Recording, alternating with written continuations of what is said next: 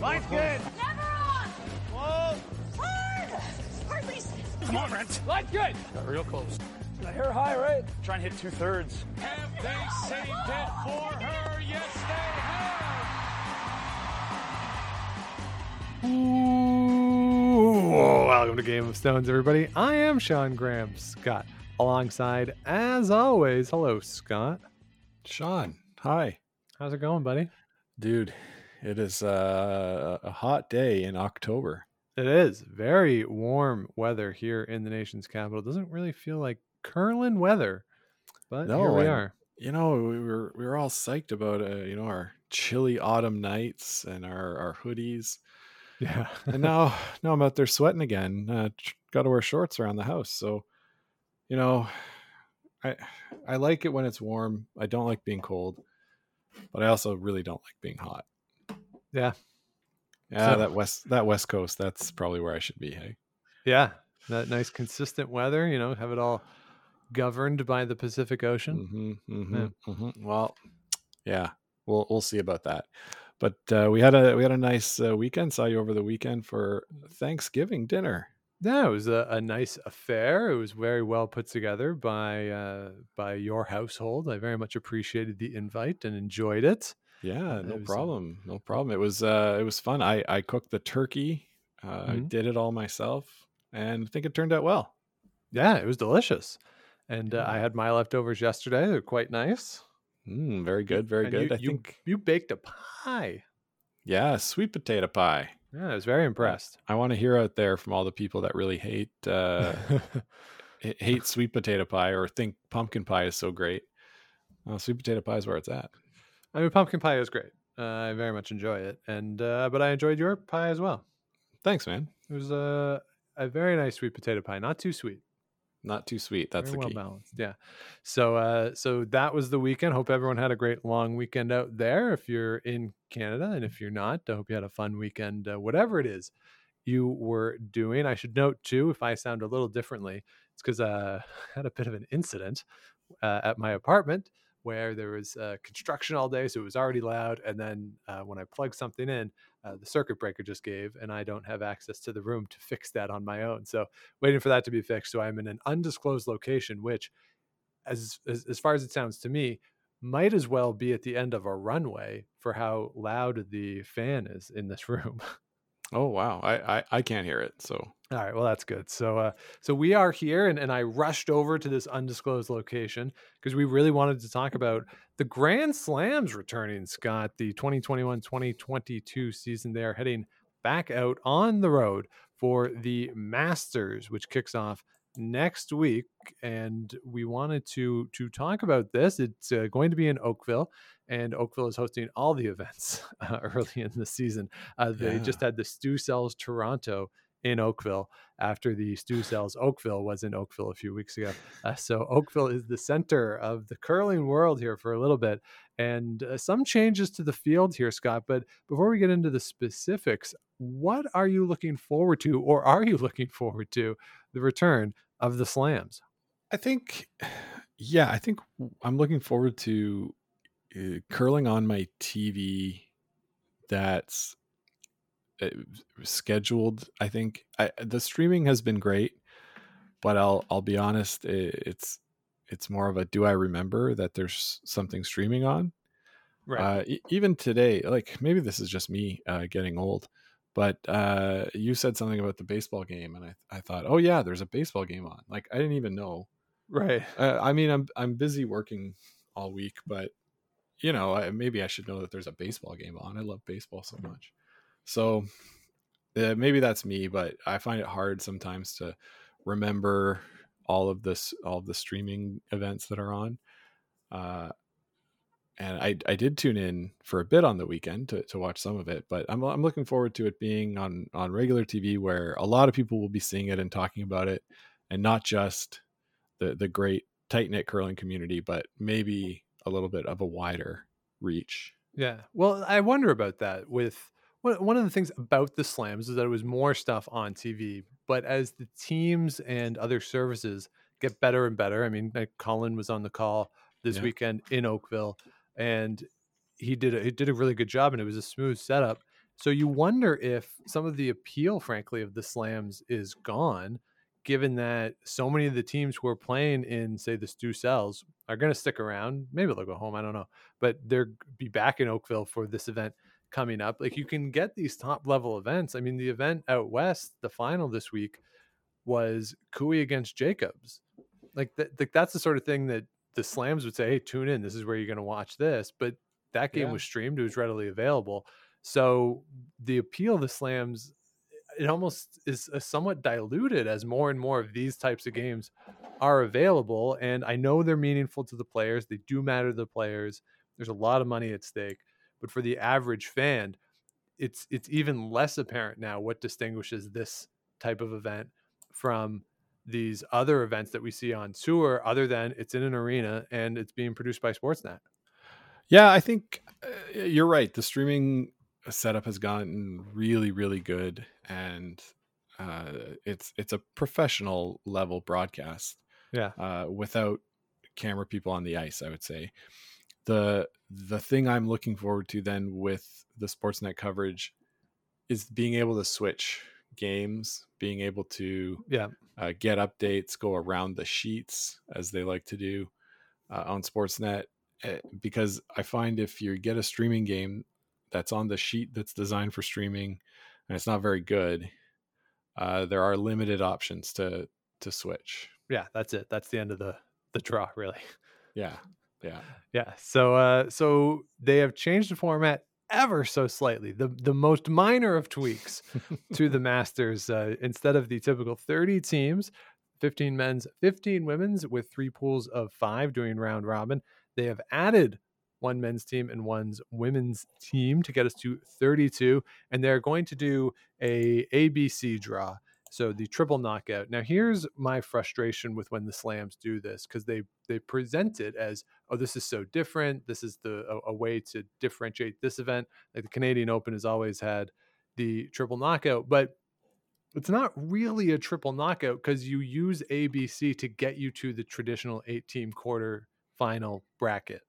Yeah. So it's the exact same as the normal spiels, because in the round robin, if you go 2-2, you're going to get at least a tiebreaker out of that. So just don't lose 3 games before the playoffs. In the normal spiel, you get something. That's the same thing here. Once you lose the 3rd one, you're out. So it doesn't really change all that much, other than you don't know who you're going to play and when you are going to play. That's going to be governed by the results. But otherwise, I don't find the triple knockout that interesting compared to the round robin, given that it just leads us to the same playoff format. Yeah, if it led us to maybe a semifinal, like a 4-team, A versus B in the sort of 1-2 page. Yeah. And then the 2 C qualifiers in the 3-4 game. Yep. That would be much more exciting. I agree. Yeah. The A teams don't really get anything out of finishing A. Really. Right. You just get some time to sit around. Yeah. Which you could argue might even be bad if it's too early. Yeah. It's like I think it's a full day off. Yeah. Earlier. Yeah. Yeah. So yeah, it might not be ideal to come out the A side. Yeah. So there you have it. That's the new format for it. Let's just run through the teams real quick. We're not going to get too in depth about it, but we'll start on the men's side. We got Brendan Bottcher, Peter DeCruz, Matt Dunstone, Nicholas Dean, John Epping, Jason Gunlickson, Brad Gushue, Brad Jacobs, Kevin Cooey, Yuta Matsumura, Mike McEwen, Bruce Mowat, Ross Patterson, Rich Ruoinen, Yannick Schwaller, and Ross White. Scott, what stands out to you of this field, if anything? I think the inclusion of Ross White and their team as a slam team, they're really good. Yeah, they're really good, and they weren't sort of in the company of the slam teams the last time we had a full Grand Slam season. So I'm interested to see them and how they'll perform. They've got a tough bracket, really, playing Gushue in their first game, and then Epping and Schwaller. They'll meet the winner of that one should they win. So pretty tough road there, but I'm interested to see them. What about you?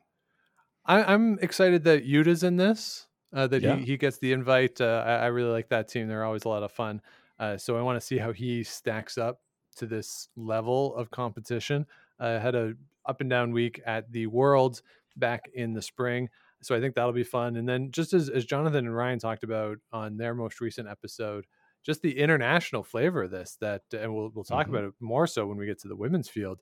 But as we continue to go along here, and I'll point this out in the second half of the show, like this is a much more international field than we've ever seen in the slams. And I think that's a good thing. And it's fun to see all these teams, but I think it also speaks to the concentration of talent at the top of the Canadian game right now, that you have so many teams internationally that can earn these points. Even a team like Utah, who doesn't come as much as say Nicodine and play in Canada, that they can acquire those points, which also sort of speaks well to the tour and the points available in Asia right now. But that's just one of those things that it'll be curious to see sort of how he stacks up and where we go in the next quad, if we continue to see this concentration or if some guys will go skip their own teams. Yeah.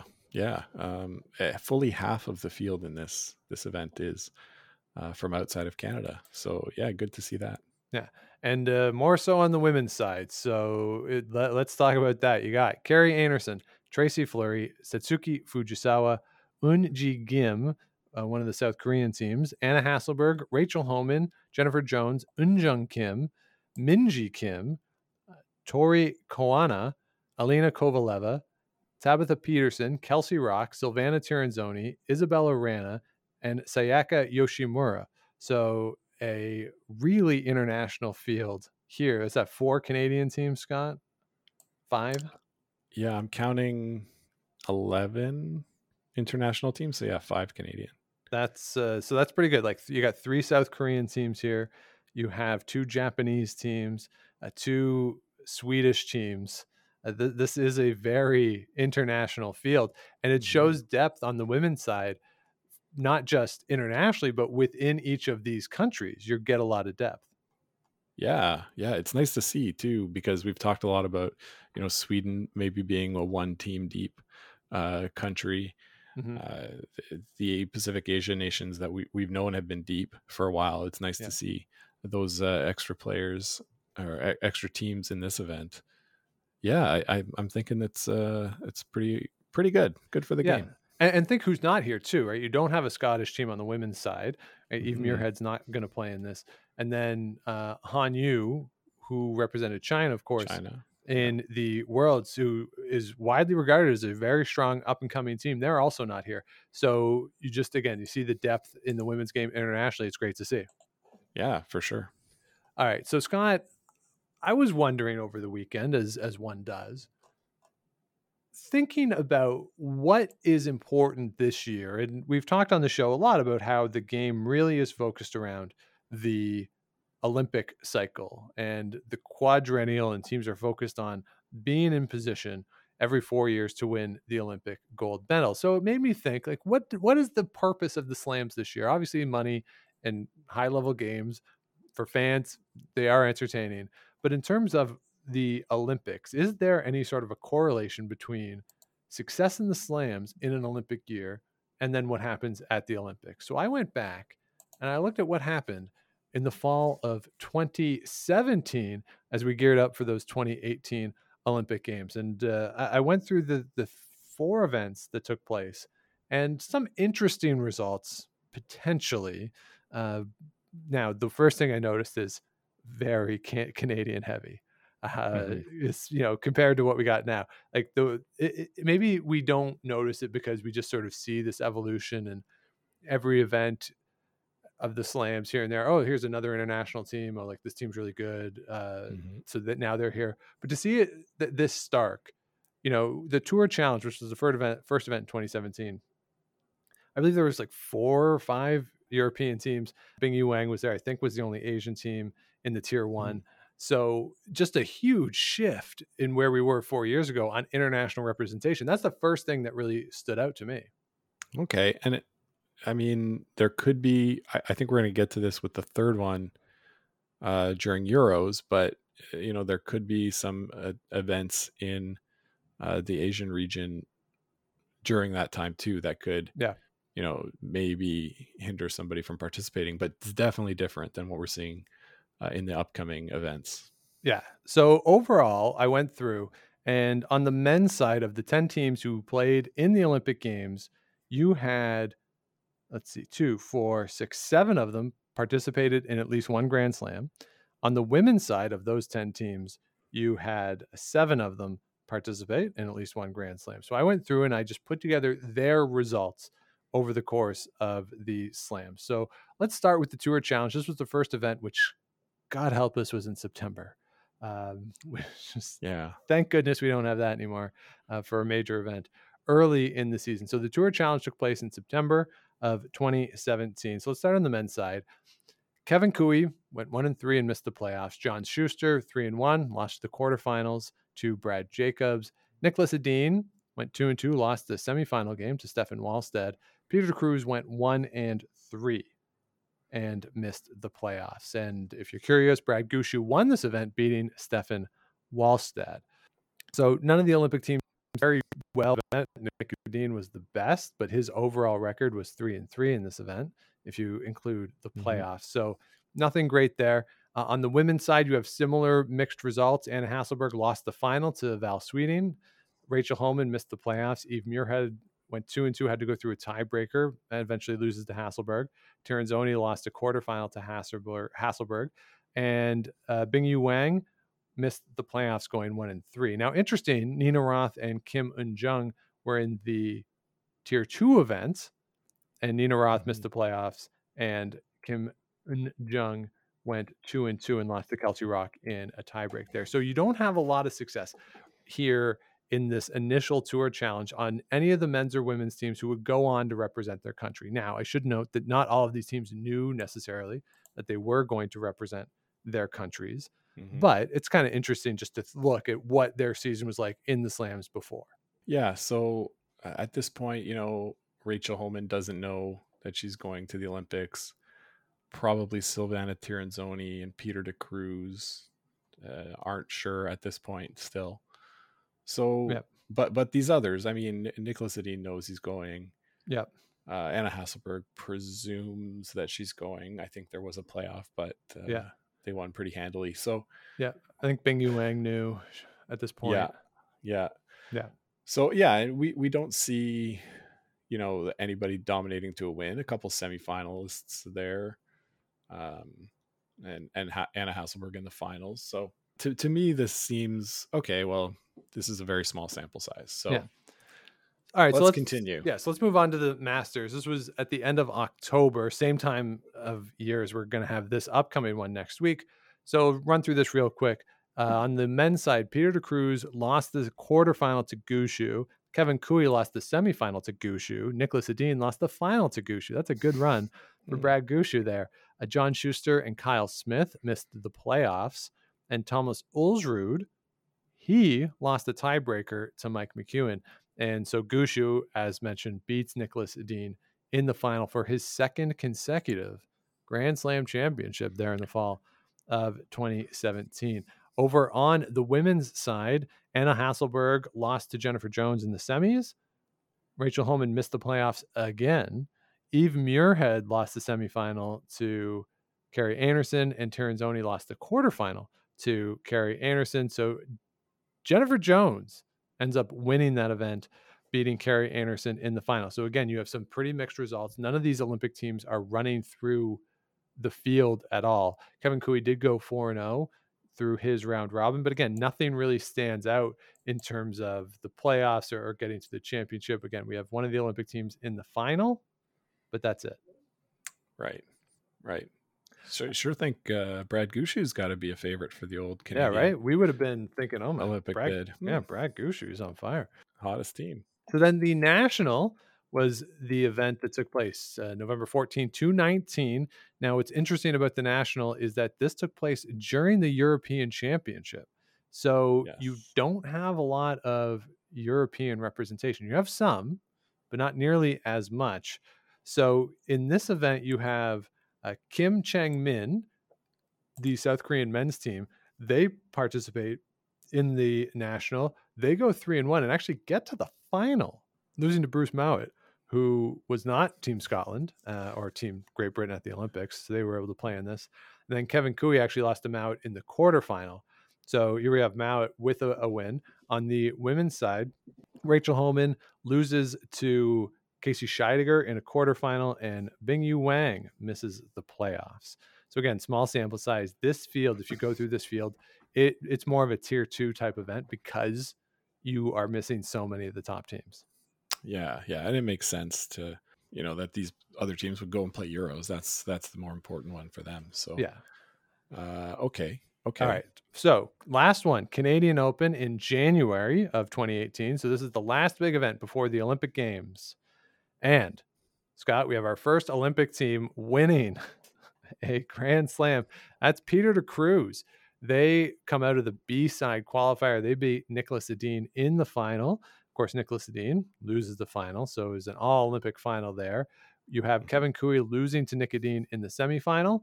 Then Kim Chang-min misses the playoffs, as does John Schuster and Thomas Ulsrud. Over on the women's side, you have Eunjung Kim. She loses to Chelsea Carey in a semifinal. Anna Hasselberg misses the playoffs. Bit of a shocker there. Rachel Homan loses to Eunjung Kim in the quarterfinals. Nina Roth misses the playoffs, and Silvana Tirinzoni loses to Jennifer Jones in the final. And the final ultimately is Chelsea Carey beating Michelle Englot there for the title. So those are the 4 events that take place prior to the Olympic Games. So Scott, I want to just run through the records of each of these teams to see if there's any correlation between how they performed in the slams leading into the Olympics and then the Olympics themselves. Yes, let's hear it. All right. So overall, Kevin Koe in the round robin of the slams goes 11-6, 2-3 in the playoffs for a total of 13-9. And in the Olympic Games, he goes 6-3, 6-5 overall. If you count the 0-2 in the playoffs, finishes in 4th place. So Scott, I would say that 13-9 and then 6-3, a slightly better percentage there at the 6-3. So he kind of outperformed what he did in the slams when he went to the Olympics, despite the disappointing 4th place finish. Well, I mean, if you count the playoffs, which I think you should, 13-9 versus 6-5. Yeah, okay, that's true. I would say no, he didn't perform better. All right, so an underperformance there from what we expected. John Schuster, of course, this is going to stand out. John Schuster goes 6-7 round robin, 0-1 in his lone playoff appearance for a total of 6-8 at those slams. Of course, that 5-4 during the round robin of the Olympics and runs through the playoffs for the gold medal. So it's interesting. Like he goes 6-8 in the slams and then has that 5-4 in the round robin. I mean, it's an over of what he did during the slams, but not by much if we're looking just at the round robin. Not by much, no. And then we all know the story of catching fire. Yeah. And so I would say he overperformed his slams. Well, yeah, absolutely he did. It'd be hard to not when you win a gold medal. Yeah, and considering, again, he was under 500 in the slams that year. Nicolas Edin, he goes 8-5 round robin, 5-3 in the playoffs during the slams for a total of 13-8, and he was in first place after the round robin at the Olympics, going 7-2. That was a really bunched field too at the Olympics. And of course, Nicolas Edin won the semifinal, lost the final to John Schuster for the 2nd place. So that's about even in terms of performance, would you say? Yeah, that's what I'd say, about even. Okay. Peter de Cruz, the lone Grand Slam champion who participated in the Olympic Games, 6-8 in the round robin, great 4-1 record in the playoffs, 10-7 overall. But I mean, it also means he missed the playoffs once. So not great. So overall 10-7, he went 5-4 in the round robin, had to come through a tiebreaker against Kyle Smith to eventually win the gold medal. So the total record at the Olympics was 7-5. So that's about the same too, kind of around even with a hair over 500. Yeah. And you said the gold medal, Sean. He came through to win the bronze medal. Yes. Oh, excuse me. Yes, he did. Yeah, this isn't the high jump where we're just like, hey, you both want one? Sure. even though that was the moment of the Olympics for me. Kyle Smith. He only played in one event. He goes 1-3 and missed the playoffs. He went 5-4 in the Olympic Games, lost that tiebreaker game to Peter DeCruz. I don't know, Scott, do we make anything of that 1-3 appearance? I've noted that is not statistically significant. Okay, fair. NSS. Yes. That. Thomas Ulsrud, he goes 3-4 in round robin play, 0-1 in the playoffs, 3-5 overall during the slams, and 4-5 in the Olympic Games for a 6th place finish. And that's about even compared to what he did in the slams to what he did in the Olympics. And then Kim Chang Min, he goes 4-4 round robin, 2-1 in the playoffs to get to that final for a 6-5 overall record, 4-5 in the Olympics. So about the same, but maybe slightly underperformed in the Olympics compared to the slams. He did get into that final. Now that was the final without Euro players, but still it's a final. But still, yeah.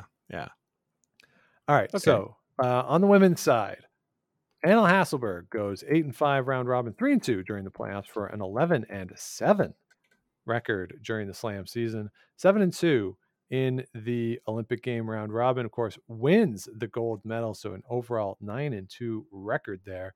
So very much overperformed compared to the slam season. I'd say so. Rachel Homan goes 8-7 during the round robin, 0-2 in her 2 playoff appearances for an 8-9 record, and goes 4-5 at the Olympics, of course, for that very surprising 6th place finish. About even then, right? Her slam season kind of predicted what she did in the Olympics. I mean, yeah, it didn't predict what she did in the trials, but no, yeah, it is about the same. One game under 500 for both. No. Eve Muirhead goes 5-3 in the round robin, 3-2 in the playoffs for an 8-5 total. She goes 6-3 during the round robin, but loses her 2 playoff games at the Olympic Games for 6-5 overall for a 4th place finish. That's disappointing, I think, given the success she had during the week there in Korea. Yeah, I would say it's an underperformance of her slams record. Yeah, I agree with that. And then we got Silvana Tirenzoni, 8-5, made 3 playoffs in the slams, but lost all those games. So she ends up with an 8-8 record in the slam season, 4-5, and a 7th place finish in the Olympic Games. Yeah, but about the same performance. This is before joining forces with Elena Pats. Yeah. So when you look at Tirenzoni's record and see 4-5, and you think, really, that's the team that has been so dominant the last 2 or 3 years? Yeah. And yeah, it was a different team. So. For sure. Yeah. Then Bingyu Wang, she's 2-6 during the slams, did not make a playoff appearance, goes 4-5 for a 5th place finish at the Olympic Games. That might be it's a bit slight overperformance of what you did in the slams, but you missed the playoffs.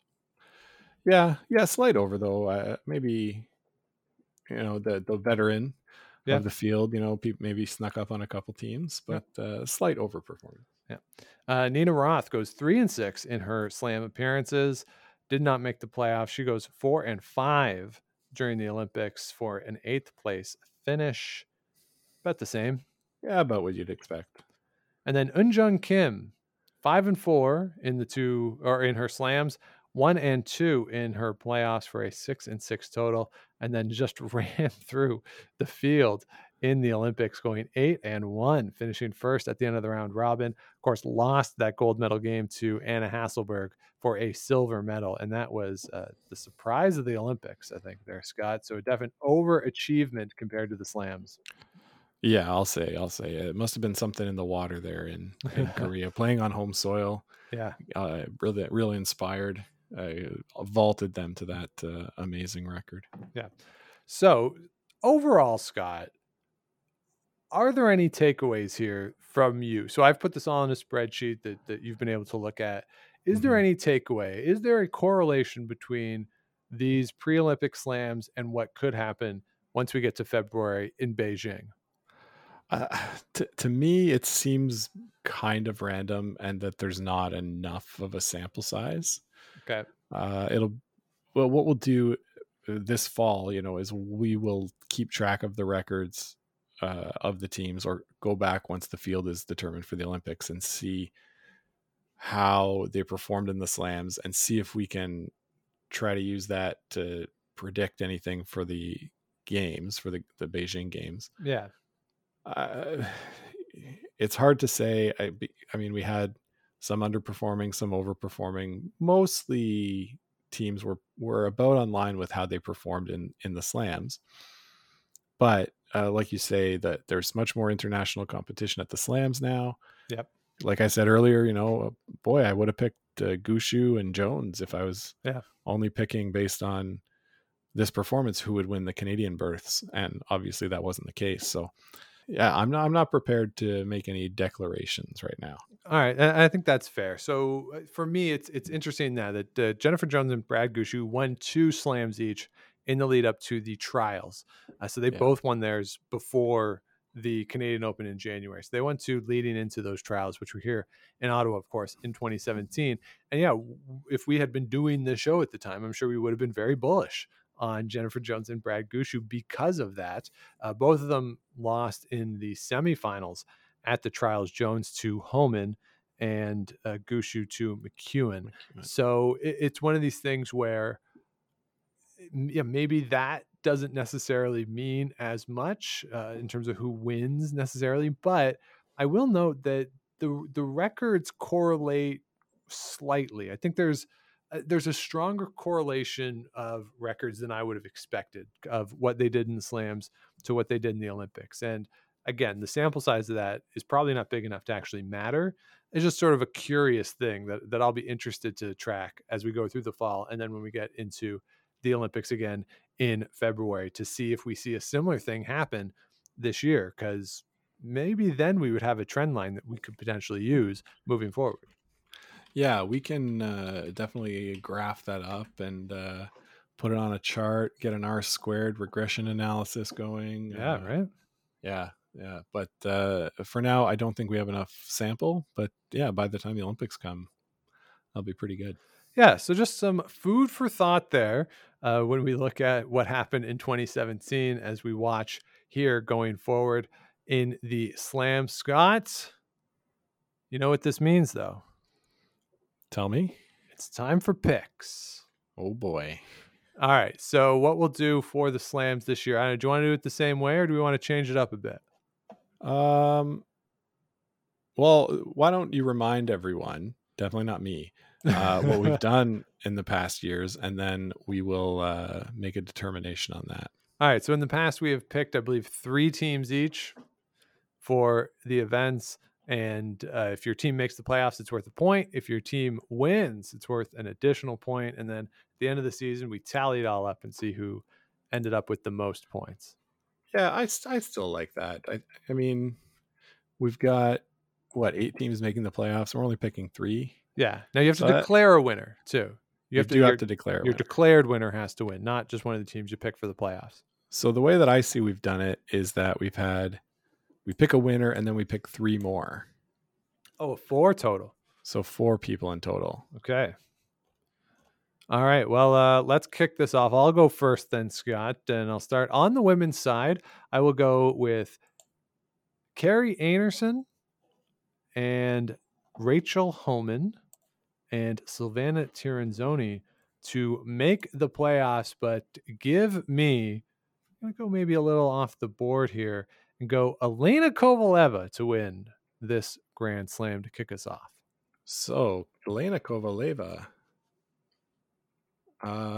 So you're picking Kovaleva to win, Tirinzoni, Homan, and Anerson? Yes, as my playoff teams. Okay. Well, sheesh, you've really put me on the spot here. Give me Anna Hasselborg to win. Okay. Because obviously. And let me just take a look at these women's teams again. Tabitha Peterson playing pretty well. Kelsey Rock playing well. Kovaleva you've got there. Tirinzoni. I'm going to go with Minji Kim. Okay. As another playoff team.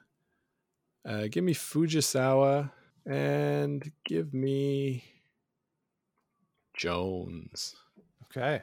All right. Jennifer Jones. I'm typing these into a sheet if you're wondering why it's making me, why I'm sounding so slow. You're being very deliberative in who you want to pick.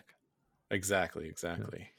All right. Over on the men's side, give me Cooey to make the playoffs along with Matt Dunstone, Brendan Botcher, and following up their win this week, give me Gushue to get another win in Oakville, this time in the first Grand Slam of the 2021-2022 season.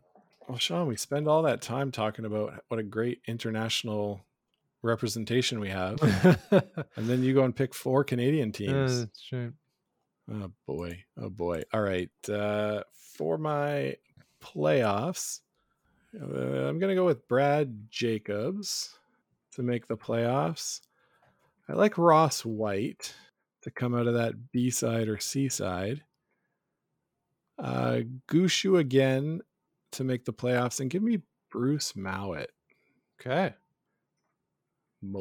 I spelled it wrong.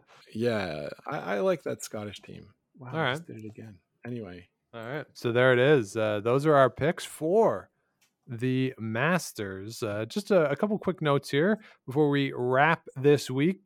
Just alluded to it. A couple results from the weekend. Kevin Cooey won the event it's the IG Wealth Management Western Showdown. He beat Brad Jacobs in the final. Bit of a rout, winning 8-1 in the final there. So congratulations to them. Tabitha Peterson and her team won the Autumn Gold Curling Classic. First time in that event's 43-year history that an American team comes out on top. So exciting times certainly there for Team Peterson. And then mentioned it that Team Gushue was able to win the Stu Sells Toronto Tankard, which took place at the Oakville Curling Club. So congratulations to them. They beat John Epping in the semifinals, Jonathan Buke in the final, and they beat Glenn Howard there in the final with a 6-1 win. So exciting for them.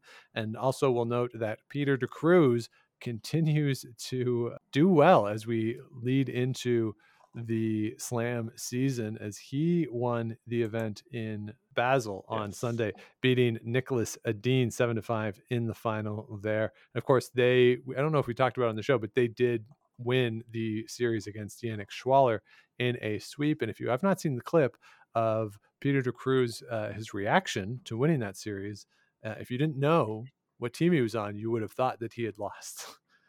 It is very entertaining to watch that. So, and then just the other note here that Warren Cross won the McKee Holmes Fall Curling Classic. So congratulations to them. That'll get them a few points.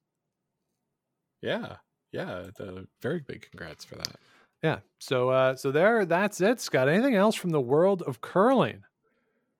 For now, I don't know. I managed to catch, like I said, some of that curling on the weekend. I saw the very end of the Gushue Howard game, and it was Mike Harris on the call with Colin the Curler. Hey, nice. Don't know if that's a breach of his contract or anything, but no, it was good. A friend of the show, Mary from not Rocks Across the Pond, Mary from Two Girls in a Game podcast was on doing some commentary as well.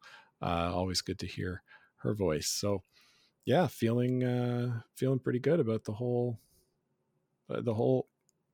season of curling really kicking into gear. Excited for this Grand Slam to get started. Yeah, so we are going to be fast and furious here over the next few weeks. We got Slam, then we got the pre-trials, then we'll have another Slam, and then we're into the Canadian curling trials in this time too. We're also going to have the Euros. We also have the Pacific Asia Championship. We have some other countries who are going to be determining their Olympic representatives. We are fully loaded as we head into December, and then it'll cool off a little bit, but not even that much, because then we got mixed doubles trials happening over New Year's. We are just fully loaded here, Scott. This is going to be a fun stretch. Now, I will just forewarn everybody, our episodes talking about the slams in April probably won't be as excited about them as we are now. But it's fun right now as we head into the winter. It's fun right now. And you know what, Sean? We'll try to keep the energy up. We will try our best. But, those Olympics, man. Ooh, those Olympics. Europe's okay. I can deal with the European Olympics. Like when it was in Sochi, it was fine enough. But the Asian Olympics, as we discovered in the summer, they're hard to be able to see everything live. Yeah, it's going to be, a lot of late nights. Yeah. But in early mornings. Hopefully it'll be worth it. Yeah. But God bless NBC for paying all that money, because they try to cater the schedule as much as they can to a North American television audience. Yeah, so, and should be able to watch, replays on NBC or on CBC. Yeah, I think we'll be able to see the morning games in Beijing in their entirety before going to sleep. And then we just have to wake up and not look at anything, watch the night game. Yeah, you can probably watch the night game in real time. It's the afternoon. I'm not going to see, in all likelihood, an end of any of the afternoon games, but maybe I will. Who knows? Things happen. We're all working from home. Yeah. So it'll be fun, and we have some fun stuff planned as we move forward. So be sure to subscribe if you have not yet, wherever it is you get your podcast. You don't want to miss any of the fun and frivolity going forth, and please do leave a review, do some comments, fill out all those things. It helps the algorithms and helps other people find the show. Or if you have friends who just like curling, we love the idea of, you sharing the show around with all your friends, particularly, as we said, as things heat up in the world of curling. And of course, if you want to let us know what you want to hear on the show, gameofstonespodcast@gmail.com, or you can find us on social media @GameOfStonesPod. Head on over to gameofstonespod.com, where you can find all of our past episodes and all of the merch that is available. And of course, for the t-shirts, all proceeds to Food Banks Canada. The rest of the items, all proceeds to the Sandra Schmirler Foundation, and we are matching all of those donations. So a lot of good stuff over there. So Scott, what do you got on tap here on this very warm Tuesday evening here in Ottawa? Well, about supper time, so I'll get some supper ready. Yeah. And I think that's all. Maybe put some of this baseball on that you told me about. Yeah. So enjoy that. I'm going to try to fix my apartment. We'll see how well that goes. And if I'm able to do that, we'll be back with you next week. So thanks for listening, everybody. Hopefully we'll be back in a week's time. But of course, until then, keep those brooms on the ice and don't dump that intern. Make the final.